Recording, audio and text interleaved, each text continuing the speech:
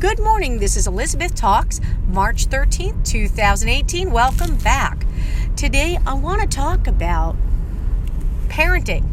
I was teaching class the other day, and I had a group of students, and for one reason or another, sibling rivalry was one of the reasons. The children were not behaving and just demanding more of their mom. Then I had another student in the class who was rather shy, and some of that behavior started to influence her.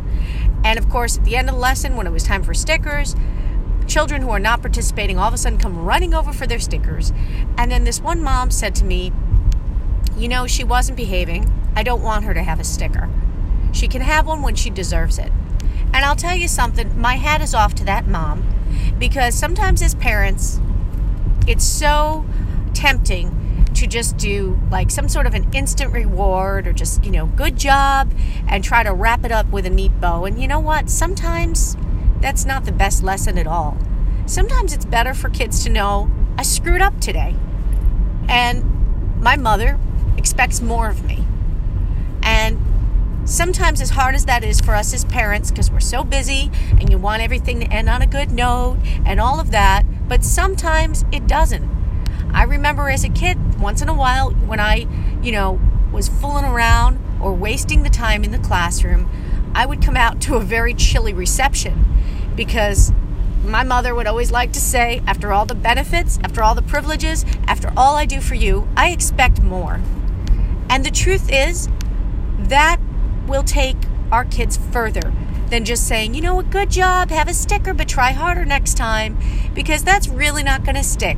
Sometimes a small pit in your stomach, it's okay.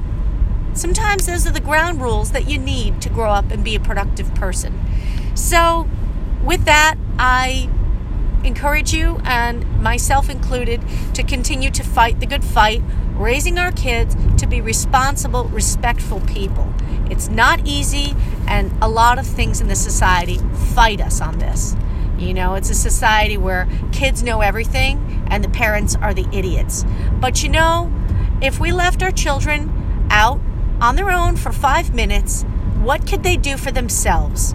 So I think we have to remind ourselves that we do have a right to step up and expect more. Because if we drive our kids halfway to school, that doesn't do the job. If we pack them half a lunch, that doesn't do the job. If you pull out a shirt and no pants, that doesn't do the job. So why should they be any different? They need to do their half as well.